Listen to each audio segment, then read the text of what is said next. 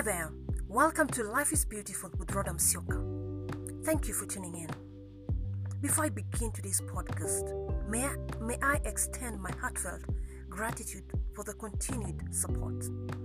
Not forgetting the positive criticism, I'm truly humbled. Thank you. Let's get right into it. Allow me to ask you, do you love the African continent?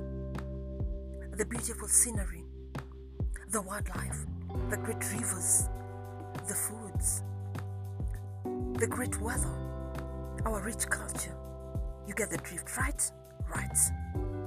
Today's podcast highlights the African continent and narrows it down to the African culture. You could call it African Continent Part 1. I begin by stating that I'm proudly African and Kenyan to be precise. That aside, the African culture has so many beautiful aspects that I'm proud of and embodies who we are as a continent. The African culture has its advantages and disadvantages. On today's podcast, I choose to focus on the drawbacks that certain African cultures pose on women as a whole. Women play an integral role in the continuity of life and in the growth of the home. Domestic violence or abuse is rife the world over. Both genders affected. However, it is more prevalent in women, especially in Africa. The African continent or culture has for the longest time taught women to fight for the survival of their relationships or marriages, because it's the woman's job to keep the home together and safeguard the continuity of a generation. Having said that, when they said women are faced with life-threatening situations in the home and run back to their parents' home, where they're probably seeking hope, peace, they're more often than not immediately scolded and instructed to go back and stick it out. After all, marriage is hard work. You've probably heard that, right? Right. It is frowned upon for a woman to leave her immediate family or matrimonial home, for it affects or reflects badly on her.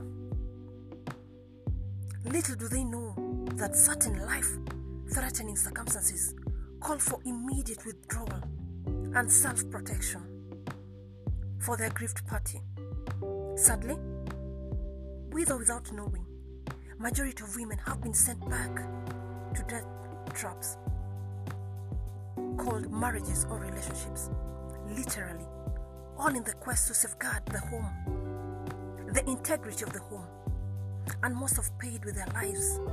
You've probably heard of cases of chopped limbs, throat slit, acid burns, just to name but a few. You get the picture, right? Right.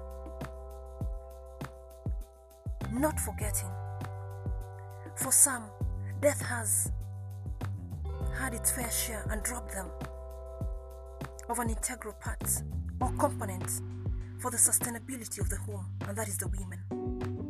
The aftermath of domestic violence is that most children are left behind to fend for themselves at an early age, and what they are exposed to is beyond comprehension. It's a cruel world for them indeed. Don't let domestic violence rear its ugly head. Speak up. Your voice counts. Shun domestic violence. Until next time, thank you for your support and continue liking my podcast. Indeed, life is beautiful with Rodam Sioka. Thank you. Bye.